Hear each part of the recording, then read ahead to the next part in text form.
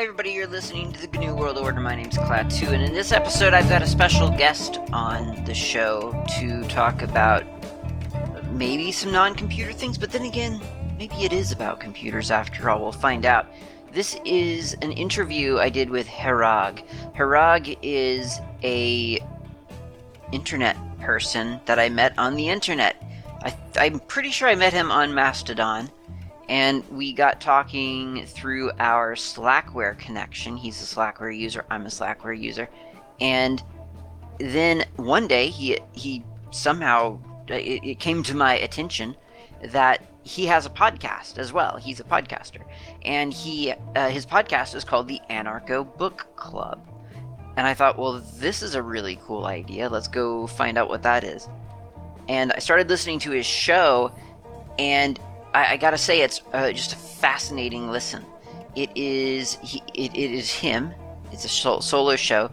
He reads anarchist books off the show and then discusses them on the show. So it's not like he's reading the book in real time as you're listening to him, but he comes on sort of with a book report, I guess, every episode, and you learn a lot.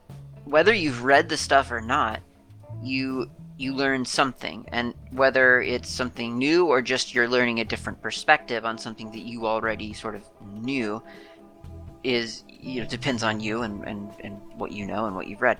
But the episode for me that sort of set the pace, which was convenient because it was his first episode, was about Emma Goldman. And Emma Goldman is to my mind, will always kind of be the premier anarchist thinker, because, I mean, whether she is or she isn't, I mean, she's a big influence, obviously, on I think, I don't want to say most anarchists, but many anarchists would know and respect, at least, Emma Goldman. There are others out there, obviously, lots of big ones. Noam Chomsky comes to my mind immediately because I'm a big fan of his as well. Point being, though, I got introduced to this concept of living without authority by Emma Goldman. And I thought that was a really fascinating kind of ostentatious idea. And it brought to mind a lot of questions and got my mind really, really thinking in new directions. And, well, it's just set my brain off onto a lot of questions throughout my entire life. I mean, the influence of Emma Goldman on my life can't be understated. Just the constant sort of analysis of assumptions and that sort of thing is, I attribute it to Emma Goldman for me, because there was no one else out there telling me that that was a good idea and that that was okay and that it was indeed essential. So I have read a lot of Emma Goldman, and I was listening to an episode about an Emma Goldman, I think, collection of essays, or had he just read one essay? I forget off the top of my head, but he was talking about this, and in every other sentence he would say something, and I'd think, oh, well, she answers that question in this book over here, and so it was kind of like I had a lot to say back to that podcast, and I think we probably all know what that's like. I mean, I've received emails from you, probably, dear listener, about some thought you had in response to something I've said on this very podcast. So we all definitely know what that's like. If you're a podcast listener, you know that sensation. And the result is, well, a very stimulating listen. You're not just listening, if you're just listening to an audiobook, that can be super stimulating as well, because you're just taking everything in. But his Herag's Anarchist Book Club podcast, there's stuff to take in, and then there's stuff to think about and to question and to think, well, I don't agree with you on that one, Herag, or I do agree with you on that, and so on. So really, really interesting listen, especially if you're at all interested in anarchism.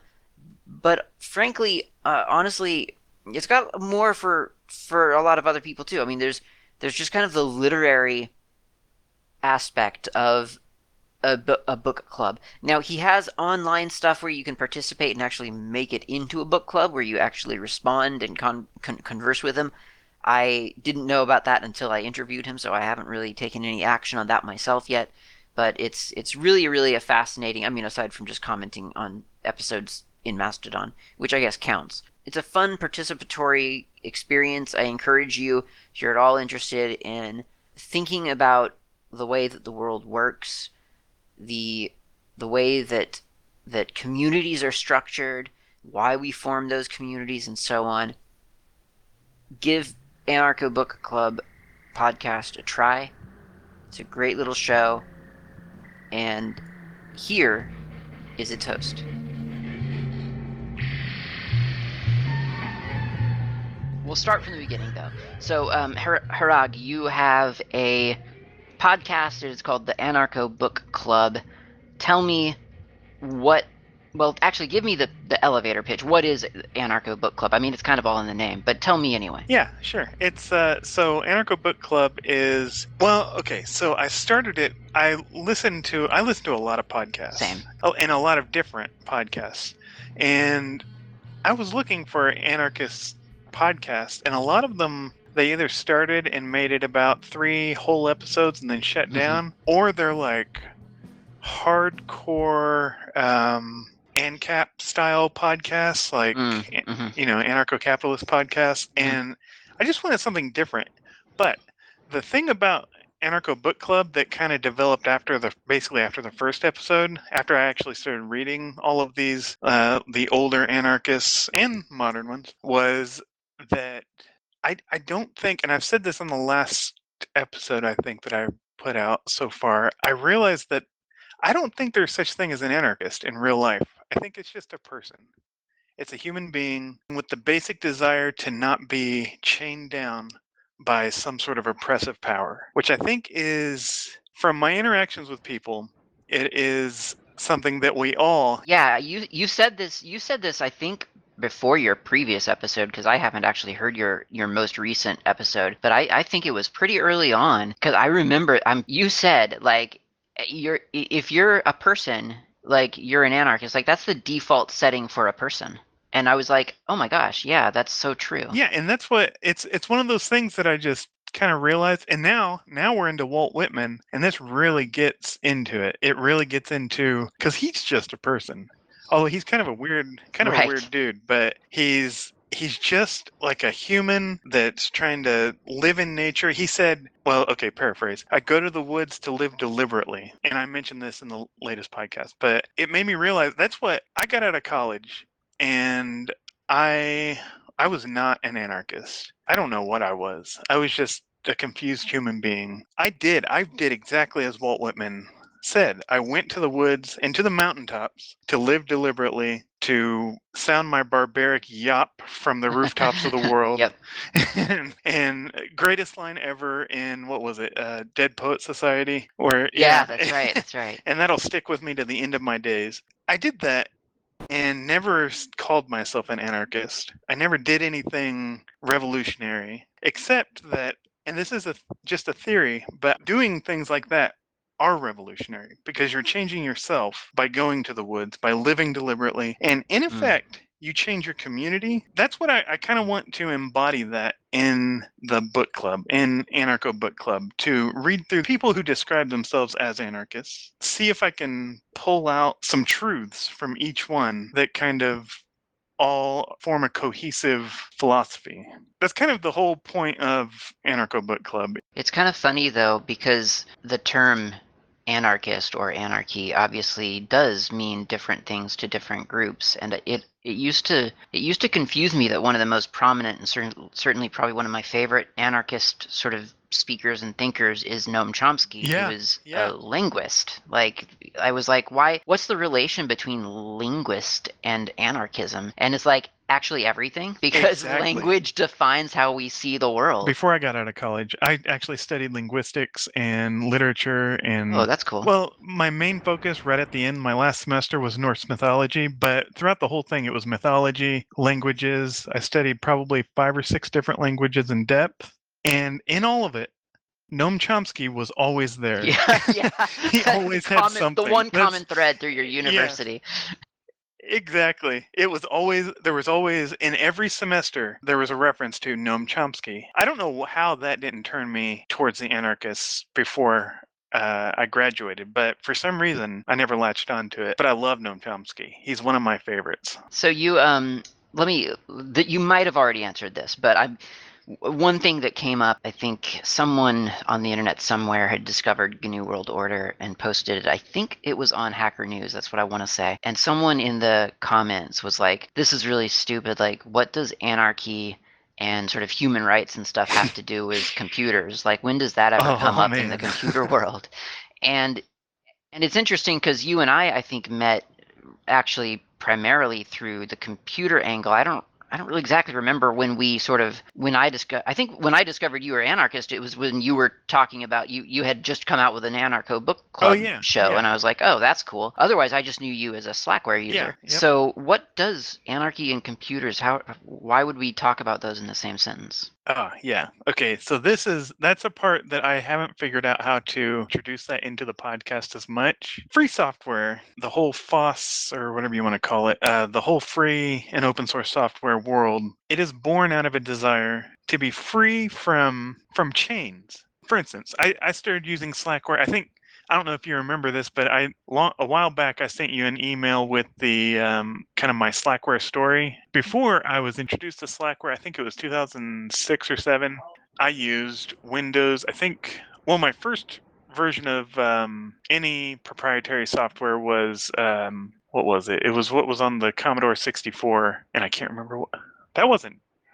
Yeah, I can't remember. Yeah, I don't know my PC history well enough. I grew up a Mac user, and to me that was the only computer that existed was Mac. That's see, Commodore 64 was awesome. That was also because by default it wasn't locked down with I mean it had licenses I think, but it wasn't locked down with DRM and all the other. That's really interesting. Yeah, it was something you could open it up and you could do whatever you wanted to it. It wasn't a big deal, but that's when everything started, right around the time. Now, see, I was about 3 or 4 years old whenever I was using my mom and dad's Commodore 64, which they had bought for their music store that they owned at the time. And Oh, that's cool. yeah, they used it for. I have no idea what they used it for, to be honest with you. All I knew there were games on it, and that's what I did. Figured out how to play those. But anyway, so I went from Commodore 64 to Yeah. we jumped all the way up to Windows 98. Oh, wow. Yeah, it was a big jump. I think at one point we had Windows 3.1 for about 2 months, but anyway, up to Windows 98.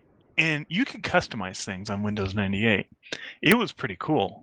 You could get even kind of low level, a little, not low level, but beneath the very surface level, and actually customize. I can't remember if it was CSS properties or how they pick colors and things. You could do all of that. And then comes Windows Millennium Oh, Edition, yeah. which was the first Sort of computer. Yeah, infamous that was. edition, that one. I remember Oh people really yeah. did not like that one. It was the first computer I ever personally owned. I think I got the computer for $50. It was a cheap computer. I put Windows Millennium on it, was ready to rock and roll, and it couldn't do anything. And it crashed every chance it got. It was horrible. You couldn't change anything unless Wow. it had a predefined. Yeah. And that was my first taste of being locked out of my own computer. Well, something I own. Yeah. And even a better example of how this compares to anarchy and anarchism and just human freedom is last night.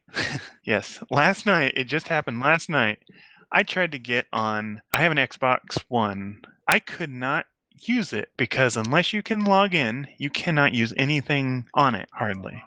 And the login system on Windows Oh, servers wow. was down last night. I couldn't use my own device, and that made me so angry. Well, if my partner didn't play Assassin's Creed on it, so if she didn't play that game on it, I would have gotten rid of it, bought another Rock Pro 64 from the Pine 64 team, stuck that onto the back of my TV, and made it a media client. Just those things, the little. I mean, yeah, they are little things because it affects your life in such a way that it inhibits you from doing something you otherwise would have done that you could be free to do if someone didn't decide that you need to pay them or rely completely on them, be completely subservient to their will. I don't see how someone couldn't realize that this is directly in effect. And then, sorry to keep on going, but it just made me, it jumped to another idea in my head here. And Go for then, it. so if you think about it this way, then, so 2006 or 8, I can't remember when it was,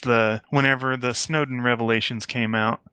And so then you see, so now you're locked Oh yeah. into Windows or Android or iOS or whatever whatever it is. You're locked in. You have paid for all of these services that you merely have paid for the license to use them. You don't actually own them. And and now we find, or not now, but we have found that all of these services, not all of them, but many of them are built so that you can be spied on, not just for profit, although it is just for profit, I guess, but not just for profit, but so that governments can spy as well and use that to fund whatever it is. And in my experience, as part of the anti-war movement for like the last 10 years, as my experience, these things are used specifically for war. And I know it's a huge jump, but if you think about everything, for instance, our first mission to the moon, not our, but the US's first mission to the moon. If you think about what that was about, it wasn't about getting a man on the moon. It was about demonstrating to the Russians that Right. the United States has a more Yeah. powerful rocket and we can hit you faster than you can hit us. And so you better stand down. That was the whole purpose. And it's not like anyone denies that either. That's the thing. No one denies it, but they still say, "Oh, look, we got a man on the moon." And it's like, okay, well, that's great. I mean, it is great. Yeah, yeah. It is really cool. Yeah. Don't get me wrong. Science behind it is amazing. Probably doesn't come out in my podcast as much because I've sat down and I've been reading before I start recording just to freshen up. But it gets me so angry to think about those things, to think about all of the things they try to lock us in on. They being, this is one of the things I've learned from reading. Normally I would say they being the government because that is my ANCAP mind working, but now Mm-hmm. my mind has been broadened by all of these different Right. my worldview has been expanded, and I realized that it's from the beginning it is also the corporations, the leaders of these corporations, of these massive megacorps, profit and power at the Yeah. expense of everyone else. If that doesn't get you worked up, then I don't know what will. Mm. And maybe if by that point, if you're not worked up, then maybe it's too late. The funny thing is, I guess, or the interesting thing is, I mean, as you were talking about, for instance, a game console or your $50 computer back when, it was Windows ME or whatever. It is like a small thing. Like it's a really insignificant thing. I guess the fear is that if there are enough small things in our lives that completely control our actions, then at the end of the day, like literally at the end of each day, we haven't really done anything of our own volition. Like we're being sort of like controlled by all of these things that we thought we were sort of partaking in to, I don't know, do something else. Yeah, and that's exactly right. And that's well, so I work in IT, and so I get calls from customers all day about a range of different products. And we're encouraged. Now, I work for a company that is they're really good to their employees and to their customers. I hear people all day long talking about, normally they call in and they say, my internet's not working. Okay, so we try to figure that out. We have a tool where we can get on, if they got their router from us, we can get on there and see if there's any errors in the error log or see what we can do to fix it. But you can also see what kind of devices they have on their network. And normally I check that just for like known malicious devices, just to be sure. But also you can see it and you say, why do you have 23 Yeah. Amazon devices on your network? Is that intentional? And oh yeah, we have dots everywhere. Like, are you Wow, kidding me? I interesting. mean, okay. So maybe they buy into the whole idea that if you've not done anything wrong, you don't have anything to be worried about. But the thing is, you have everything to be worried about at that point. You don't know what's in there, and you have no control over those devices. I just watched The Social Dilemma, I think is what it's called, which it's pretty good. It's kind of it seems very produced. I'll put it that way. In The Social Dilemma, they kind of demonstrate through cinematography the way that Google and Amazon manipulate the consumer by basically controlling the content that they see at all times. Though I think a lot of it was overplayed in the documentary, I think that was true. I really do think that was true. And that is another example of where you don't have, although you have the illusion of freedom at that point. You think you're free, but they figured out ways to help push you. Oh, it's like we're a bunch of lab rats at that point. And I know I'm really trying not to jump into the conspiracy theory side of things. Right, I know. It's really But hard to toe that line. it is all verifiable, which I know that's what conspiracy theorists say. Well, see, now I'm digging my hole even deeper, so that's maybe I should I think this. stop I while I'm think. ahead. Yeah, really. I think you're getting to the bottom of the point though, because it's like a lot of I think the outrage among free and open source software enthusiasts like ourselves, it isn't so much about like sort of like, well, I just want to see the code because I want to see the code, or I want the illusion of greater freedom because, Richard Stallman says if I do this, then I'm more free. It's that we have some knowledge, to whatever degree we have the knowledge, about the technology. And we are in a unique position. We're Oh yeah. in some ways we're in a position of power because we understand how this stuff works to some degree. Again, like, we're all different. But there are people out there, your support calls with 23 dots around their house, they don't understand why that could potentially be a problem, These companies, and they're really taking advantage of a lot of sort of just ignorance. And we can't make people learn more about computers, but we can at least be voices of dissension and hope that people maybe start to at least question, like, well, why do I need to log in just to play the game that I paid for, or whatever the problem is. And then question, do I actually even own that game at this point? I have actually been reading a book that you wrote. I got it off of Smashwords. Yep, that would be me. Computing Without Compromise. Yes, what a great volume. I've really been enjoying it because it's not like I'm. No, that's not. I am learning things from it. It's just an enjoyable read, and it's got me thinking. There's things that you said in It's there. a lot of confirmation bias, is what you're trying to say. Well, I like where you go with it because I read Linus Torvalds' book that he co-wrote. What's it called? Just for Fun. Oh, cool. I've not read that one, actually. It's really good. It's like a conversation between him and someone else, but then they launch into full stories. And it's really good. Okay. But it is just straight up nonstop Linux. As you would expect from. As you would expect. Whenever I started reading, now I haven't finished Computing Without Compromise, but as I started reading it, you dipped into anarchy. I think. No, that sounds right. If you didn't, you alluded to it very strongly. There was a point in there that you mentioned right in the beginning. I think the whole purpose of free software, it had to do with licenses and how a lot of software is licensed to where you don't own it. And not only that, the devices themselves, you do not own them, because if you can't repair them yourself, then you don't own it. Yeah. And I think that's what, like, the whole California and European right to repair laws going on right now. And I think there's another state now in the United States that's doing it, Maine or Massachusetts, one of those. My knee-jerk reaction to laws of any kind is yeah, totally. But the way I've seen it play out in Europe, I'm thinking if any of the laws in the United States, which they probably aren't, but if any of them are anything close to that, I think that would be a step in the right direction. I think you're alluding to an important thing, which is there's a balance to be struck in anarchism as well as technology and everything. Mm-hmm. And part of the balance is working within the system that we have. Like right now, we can't exactly pull the plug right now and expect things for something productive to happen. That would be a mistake. So working within the system that we're sort of, that we've all created for ourselves, or that we've inherited, maybe is a better way to say it. But also to know that our opinions are very much based on our experiences. Yes. And I would be the first to admit personally that I've come around to a lot of different conclusions after leaving the US and moving to New Zealand, that I was never looking for a change of perspective, but there's just such a culture shock that sort of settles in after a couple of years, and you're just like, not the people are different, the people are the same everywhere, but like the way that the culture has developed was different, and look at how that affects sort of day-to-day life. It's very Oh interesting. yeah. That's a really good way to put it. That's because whenever I visited Finland, for instance, I was there teaching English, which, by the way, they don't need anyone to teach them English. I was lied to whenever I signed That's up for that. hilarious.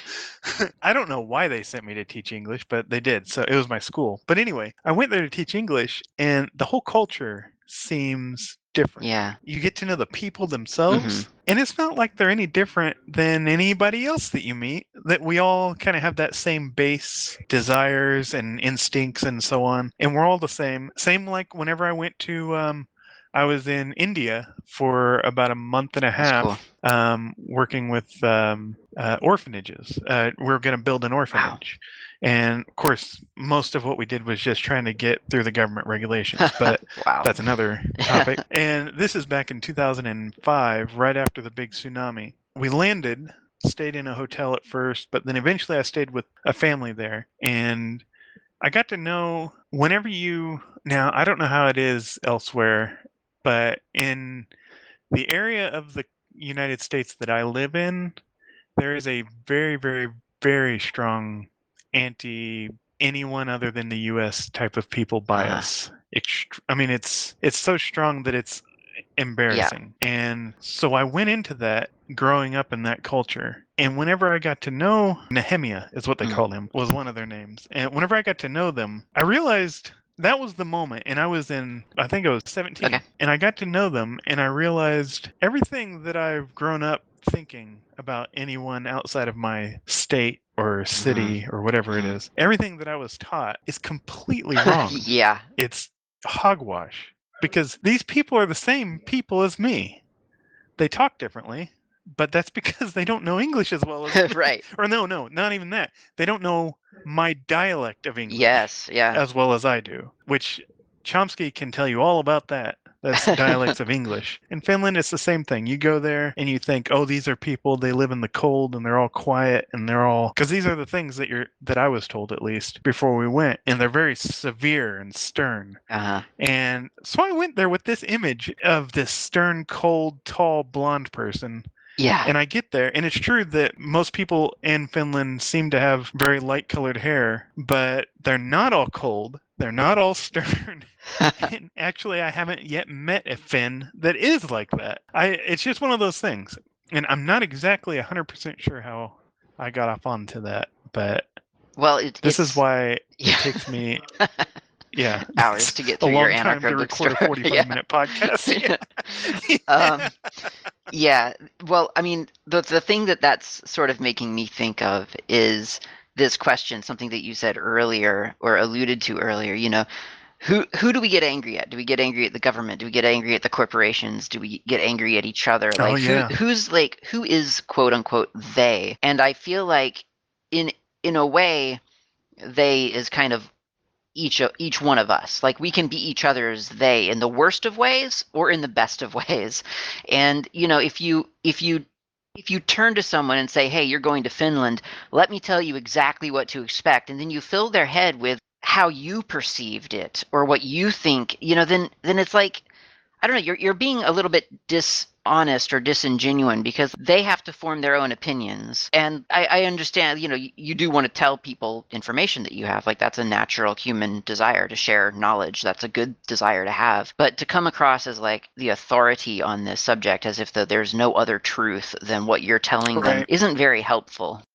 Something else you said earlier was, what's the concept of quote unquote doing something revolutionary? Like, that revolutionary, that term, like so many other terms, is really a really loaded term. And obviously it's been, you might have a picture of someone, like, I don't know, in South America with a beret, or you might have a picture of an Apple ad from, like, the early 2000s, where everything was like, it's a revolution and the revolutionary thinkers and all this other nonsense. Who knows what you might have a vision of someone dressed in black throwing Molotov cocktails in Seattle. Who knows what kind of like revolutionary idea you have. But I think what you're saying about like Walt Whitman and a lot of these people that you've been reading who are just ultimately people, the revolutionary act starts and maybe even finishes in some cases just with your own attitude. A while back, I did an episode, which it wasn't my favorite episode to do, but it was on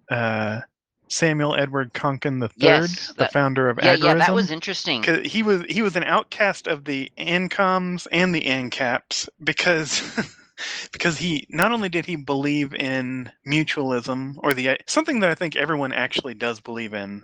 No matter who you are, you just don't know it. You believe in give and take. He thought it should be kind of a founding principle, mutualism. But then on top of that, he said, but you can also trade with your neighbor. Get that. You can trade goods with your neighbor. Isn't that cool? That was his whole thing. Those two things. And he said, this is how you become a revolutionary. You start a community, or not you start a community. Yeah. You change yourself first. And that's one thing actually one thing I've learned is I take away something from everyone I've talked to or listened to or whatever. And that's how Samuel SEK the third, I think is how they refer to him. But SEK3, that sounds weird. That's how he said it all starts here. It starts with yourself, sort of. It's a revolution of yourself in yourself. You take responsibility, learn from your community, you share with your community, build a community. Sure. And you don't have to start a commune to have a good working relationship with your whole community so that whenever disaster does strike or whenever something happens like a great crash in the world economy, you have people around you that you know that you can count on. You may not know them like your brother or sister or mother or father, but you know them well enough that you can go next door and say, hey, listen, my kids are dying of hunger. Do you have anything? And they would gladly give you something. And I think that goes all the way back to how we started this. That's just called being human. Being an agorist, you're just being a human with a plan. Anarcho-communist, you're just a human with a plan that you think will work better. And the same goes for anarcho-capitalists. That's just kind of how I've kept my view of anarchism. Yeah, I think you found your tagline. Being a human with a plan. It's perfect.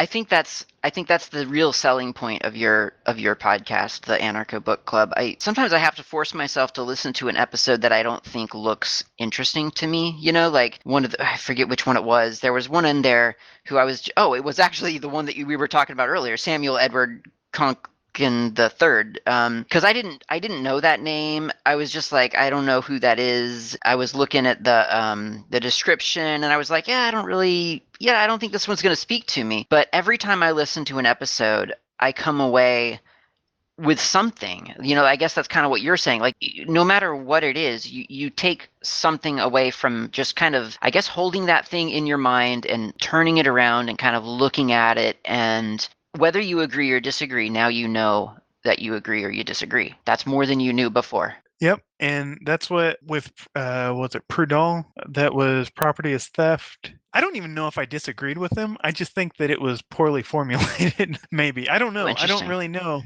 Not only did I not enjoy how he talked about things, like how he described his theorems. I just from the outset, and I really tried not to do this, but from the outset, I just didn't agree with his the thesis, the basis for his argument.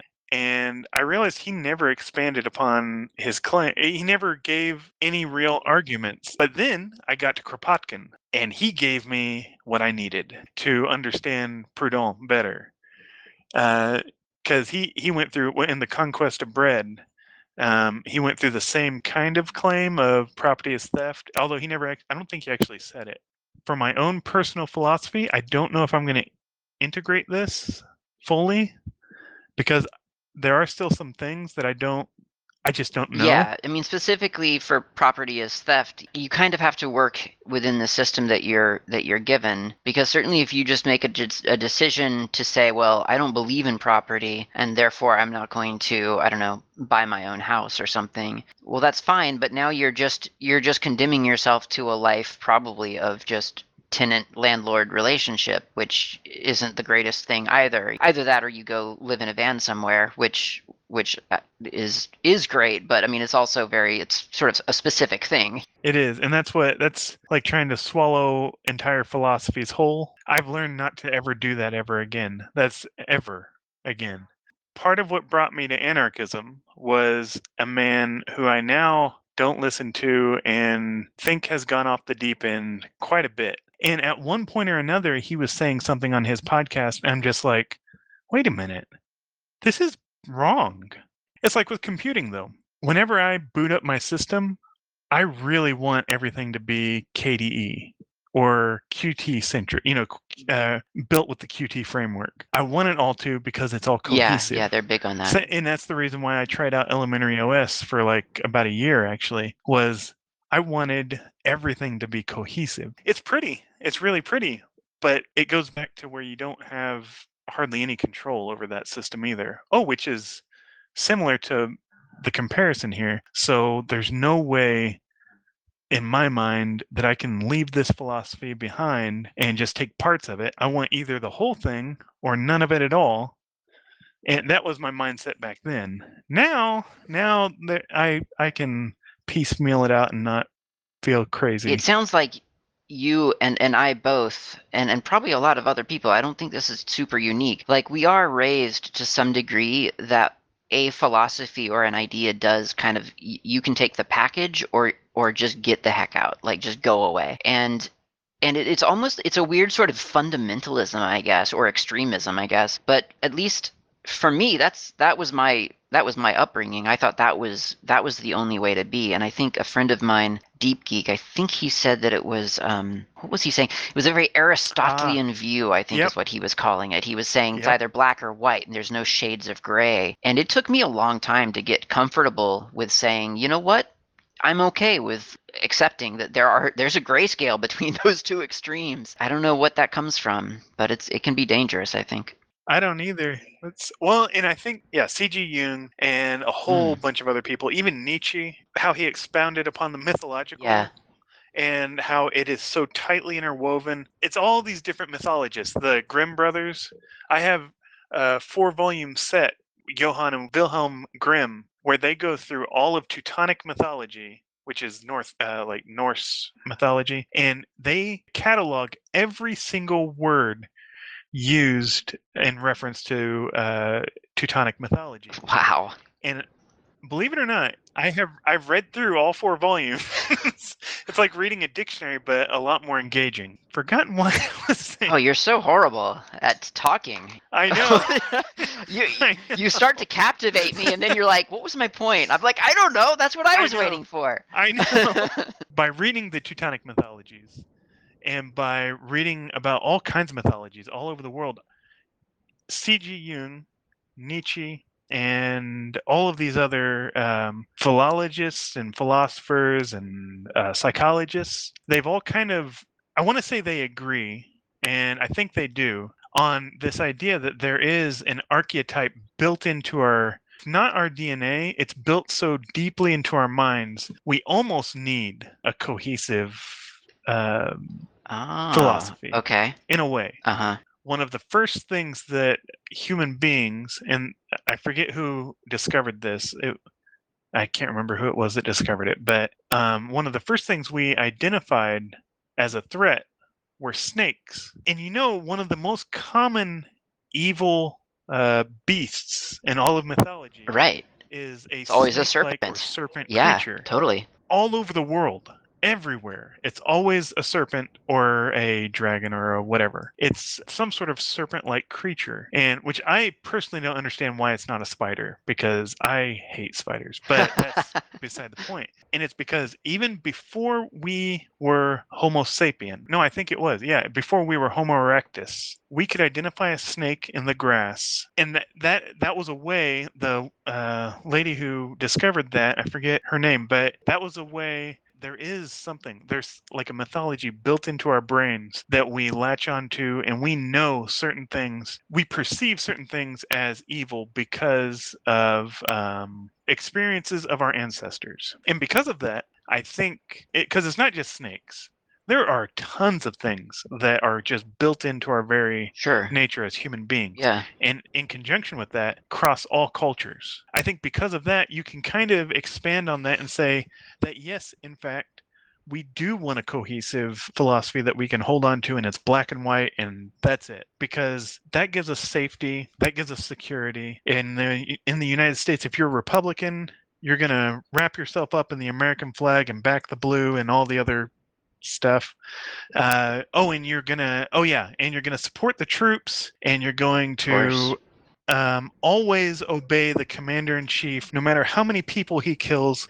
I was in Yemen, and which I didn't know I wasn't allowed to be there, but I Wow, no that's one told crazy. me at the border that U.S. Yeah, they didn't tell me that U.S. citizens aren't allowed in Yemen. Oh, I had no wow. idea, Wow. but I was in Yemen, and you know what? I found I went to eat dinner with a family, and of course they have their cultural differences, but I found out that these people are just human beings.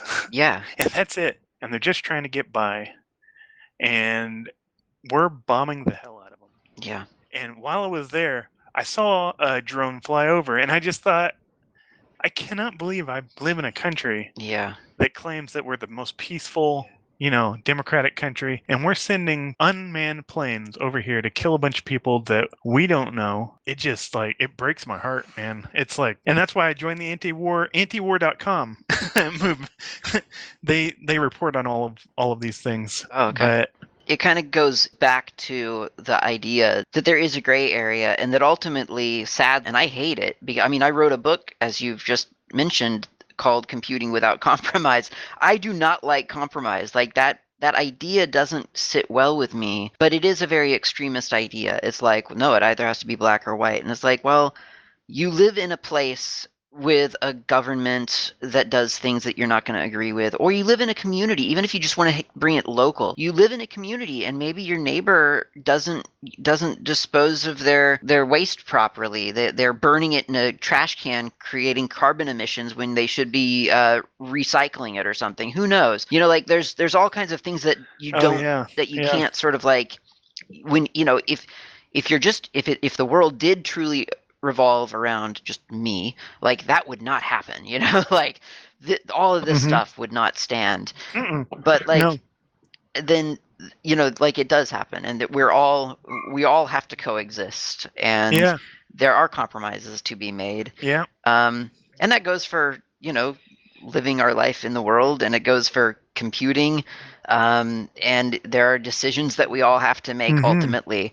um, and I guess it just comes down to sort of like making informed decisions, making things that sit well with you personally, morally, kind of Yeah, figuring out where we each stand, and I guess how we ultimately affect each other, but whether we're doing harm to others, or, yeah. or not, or whether we're helping others and so on. I've been learning the C programming Oh, okay. language and lately, and it's taught me about compartmentalization of Okay. processes. This is where I think reading all of these different anarchists comes into play, because you can read individual parts of this whole structure, this whole idea of what would happen if this. And these are all like separate Mm. processes or separate Yeah. functions in the program. Then you can hopefully bring them all together. And eventually in the podcast, I do hope to do some episodes. I already did kind of one. It was kind of a test, but I called it discussion time.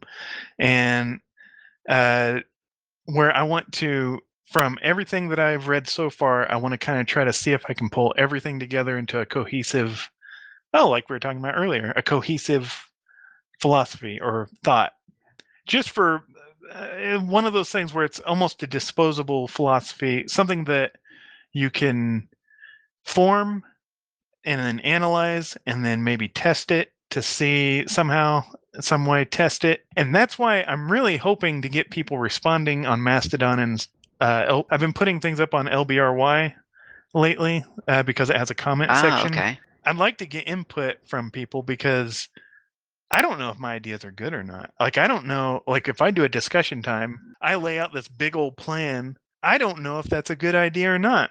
And I'd rather someone cut me down and tell me that's stupid than them just let me believe that, hey, maybe I did come up with a really good philosophy here. So that's kind of where I want it to go eventually. Yeah, I mean, I guess that's kind of the model of a book club typically, is to read and then discuss, probably. Where can people find the Anarcho Book Club online? You can go to anarchobook.club to discuss, to comment. You can either go to it's lbry.tv and just search for Anarcho Book Club. I'm the only one there, or my club is the only one named that. Let's see. And then I've got one other link. It's just kind of an experiment. It's like a Reddit clone, sort of. And I don't really like Reddit, but I thought it looked cool. That is at Lemmy, lemmy.ml/c/Anarcho Book Club. Oh, actually, you can find me on Mastodon too. dobbs.town/at Herag, Herag. Perfect. Thank you for coming on my show and talking about this topic. Like I say, people have kind of brought up the question now of like what GNU World Order has to do with anarchy and why I claim to be one thing and never really talk about it. So it was perfect to get you to do the hard work for me. Oh, not a problem. Yeah, I enjoyed it a lot. So, and thank you for having me too, by the way. Thank you for listening to the GNU World Order Ogcast. This has been Klaatu. You can reach me on IRC. I'm on the Freenode network usually in channels such as Ogcast Planet, Slacker Media, Slackware, a couple of others. My nick on IRC is not Klaatu. You can also reach me lately on Mastodon. My username there is @klaatu@mastodon.xyz. Of course, you can email me at klaatu@member.fsf.org. That's klaatu@member.fsf, as in freesoftwarefoundation.org. And of course, you can visit my various websites, gnuworldorder.info and slackermedia.info. I will see you next time.